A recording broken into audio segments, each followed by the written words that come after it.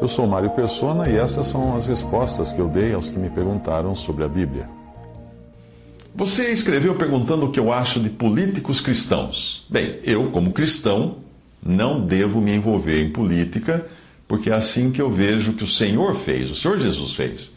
Ele deixou muito clara a separação entre as coisas de César e as coisas de Deus.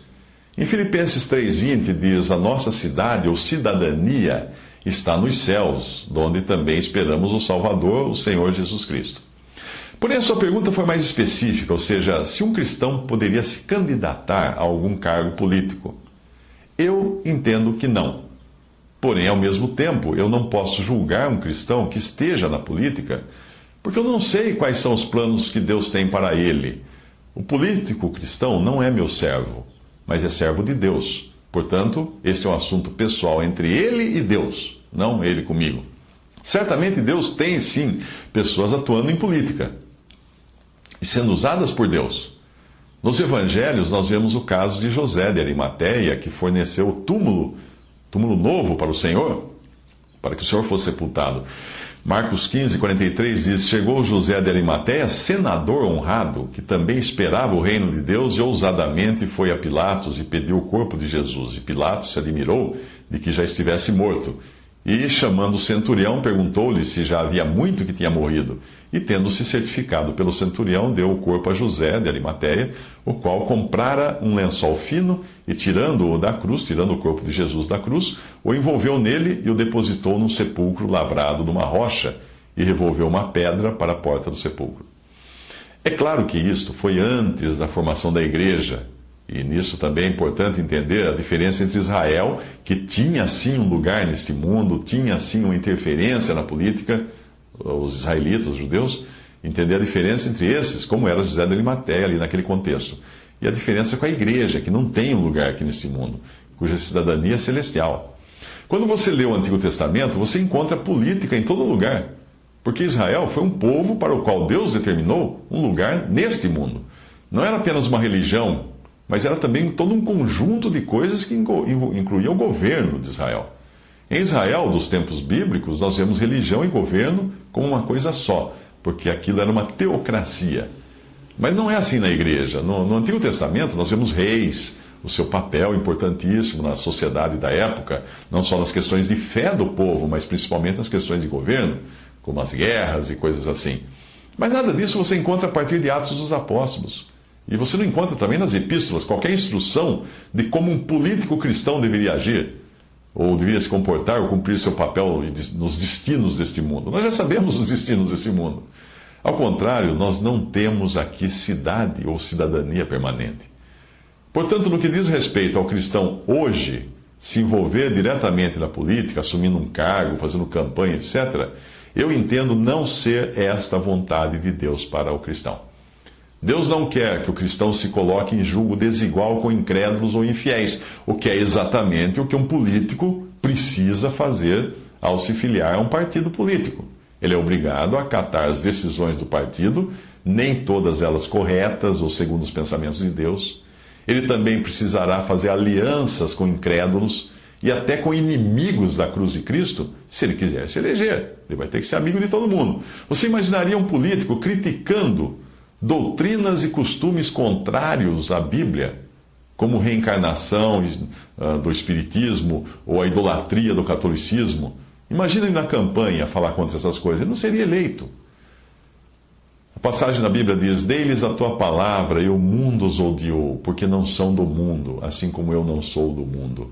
Não peço que os tires do mundo, mas que os livres do mal. Não são do mundo, como eu do mundo não sou. Santifica-os na verdade, na tua verdade. A tua palavra é a verdade. Assim como tu me enviaste ao mundo, também eu os enviei ao mundo. João 17, 14 a 18. Um cristão político está mais ou menos na mesma condição de um cristão que decida se casar com uma pessoa incrédula. Embora ele esteja fazendo algo lícito, segundo os homens, que o casamento e política são coisas lícitas. Deus instituiu o casamento e Deus instituiu os governos também. Mas ele está fazendo algo que não convém e certamente vai sofrer as consequências disso.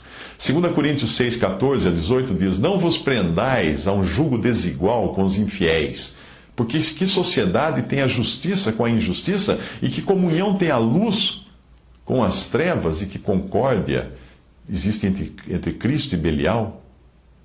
Um cristão político está mais ou menos na mesma condição de um cristão que decida se casar com uma pessoa incrédula.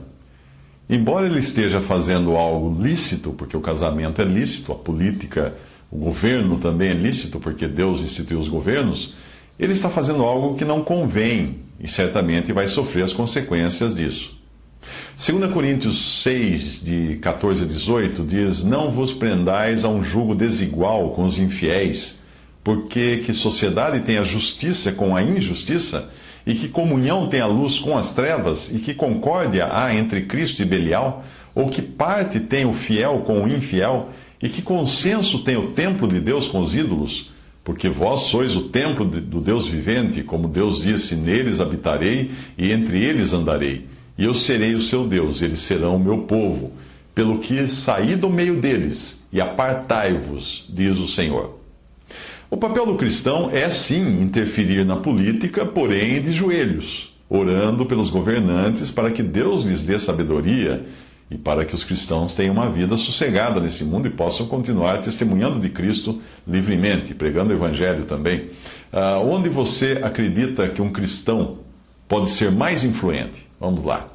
Na presença de Deus ou num palanque? Nós sabemos que toda autoridade procede ou emana de Deus. Portanto, os governantes estão ali também pela vontade de Deus. Das constituições humanas, nós vemos que toda autoridade emana do povo, mas isso não é a palavra de Deus. A voz do povo não é a palavra, não é a voz de Deus e nunca foi. E na maioria das vezes é contrária à voz de Deus. Portanto, os governantes que existem, eles estão lá, sim, instituídos ou pela vontade de Deus. E às vezes até permitidos a estarem ali, governantes cruéis e governantes tiranos, porque o povo precisava disso, exatamente disso que eles queriam. A palavra de Deus chega até a chamar as autoridades constituídas como ministros de Deus, sejam elas crentes ou não. Romanos 13, de 1 a 6, diz: Toda alma esteja sujeita às autoridades superiores, porque não há autoridade que não venha de Deus. E as autoridades que existem, foram ordenadas por Deus. Por isso, quem resiste à autoridade, resiste à ordenação de Deus. E os que resistem trarão sobre si mesmos a condenação. Porque os magistrados não são terror para as boas obras, mas para as más. Queres tu, pois, não temer a autoridade? Faze o bem, e terás louvor dela, porque ela é ministro de Deus para teu bem. Mas se fizeres o mal, teme, pois não traz debalde ou sem motivo, sem razão, a espada. Porque é ministro de Deus e vingador para castigar o que faz o mal. Portanto, é necessário que lhes sejais sujeitos, não somente pelo castigo, mas também pela consciência. Por esta razão também pagais tributos, porque são ministros de Deus, atendendo sempre a isto mesmo.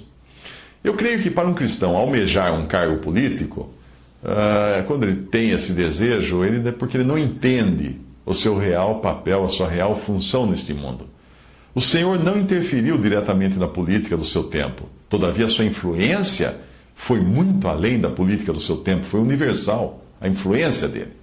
Muitos cristãos que passaram por este mundo atuando na posição que Deus lhes colocou, como pecadores, perdidos, salvos e pregadores do Evangelho, por exemplo, tiveram uma influência muito maior do que muitos que tentaram fazer atuando diretamente na política, fazer alguma coisa por esse mundo, atuando na política, seus nomes hoje caíram no esquecimento.